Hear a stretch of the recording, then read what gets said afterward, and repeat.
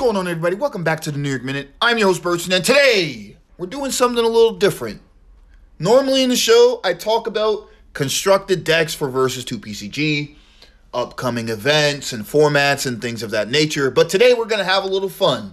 We're celebrating the release of Civil War Battles due tomorrow, June 16th, and I wanted to have something that people can enjoy. So we're doing a themed draft cube today. And you can also use it for limited, like randomly send out 40 to 48 cards for people to build with. So we're going to talk about the contents of the cube.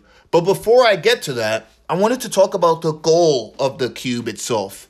These cards that we're going to put together today, these 384 cards, the purpose of them is to highlight the fact that Civil War Battles is what will be known by many in a few upcoming days as the best place to start Versus 2 PCG.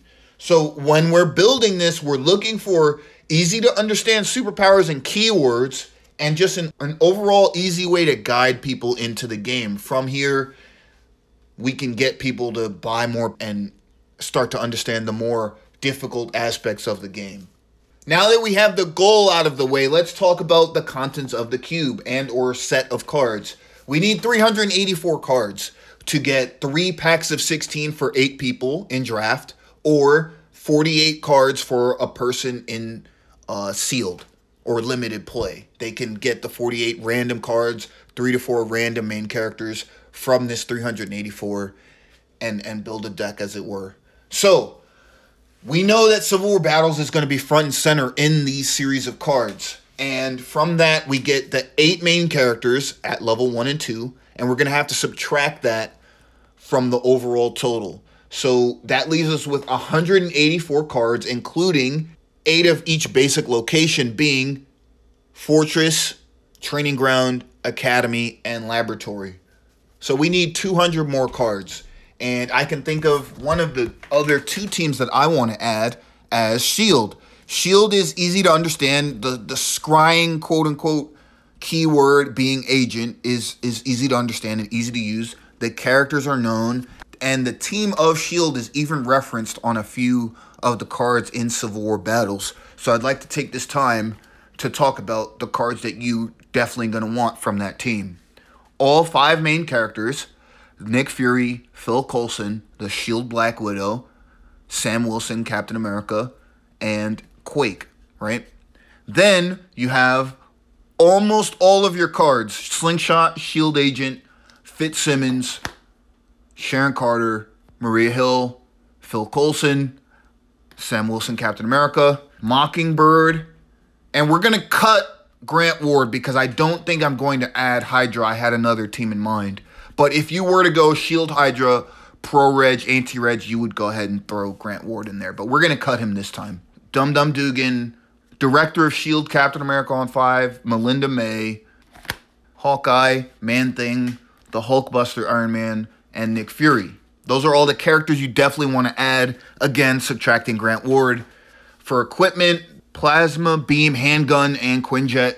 Their only twist being Strategic Homeland Intervention, and their wild location being Helicarrier. So you definitely want most of their cards, but let's go ahead and add that to the count. We're subtracting the main, so that's minus 10. So that's another 76 in total cards added to our themed cube here. We have about 124 cards left. And the last team I definitely want to add is Hammer. Hammer is another organizational team like S.H.I.E.L.D.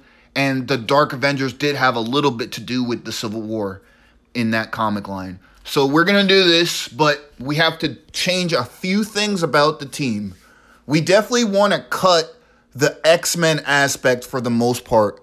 So Mimic and Weapon Omega have to just not be in the cube for this purpose. But we are going to add Emma Frost. I wanted a main character that can level, and that leaves them with 5 main characters equal to S.H.I.E.L.D.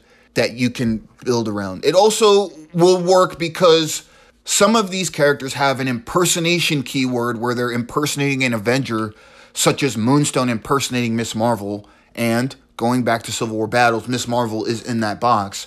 So it kind of works out that way. But we're going to try and cut as much of the mutant stuff as we can. So our main characters for Hammer are going to be Norman Osborn. We're going to keep Daken. We're going to keep Bullseye. And we're going to keep Dark Beast. But we're also going to add Emma Frost. And because there are no Resistance characters in this box, she's always going to go into Hammer mode. That's really important. The 1-drops, we're going to keep Victoria Hand. She's ex-SHIELD, ex-Hydra, working with Norman Osborn. Makes sense. The Hammer Enforcers, right? We're going to keep Ghost and Grizzly, but we're going to cut Dark Beast and Hammer Dagger. So that's 8 2s.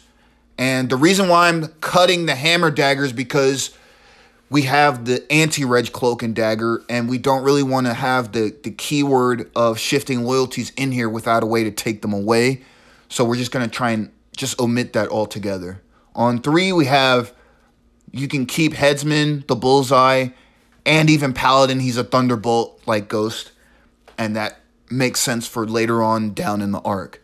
But we do cut Cloak for the same reasons as Dagger. Moonstone, Scourge, and Daken. Again, the impersonation comes up, and Scourge is a Thunderbolt. Mr. X and Mantle Venom. Iron Patriot and Emma Frost. On 7, you keep Ares, but you cut the Namor.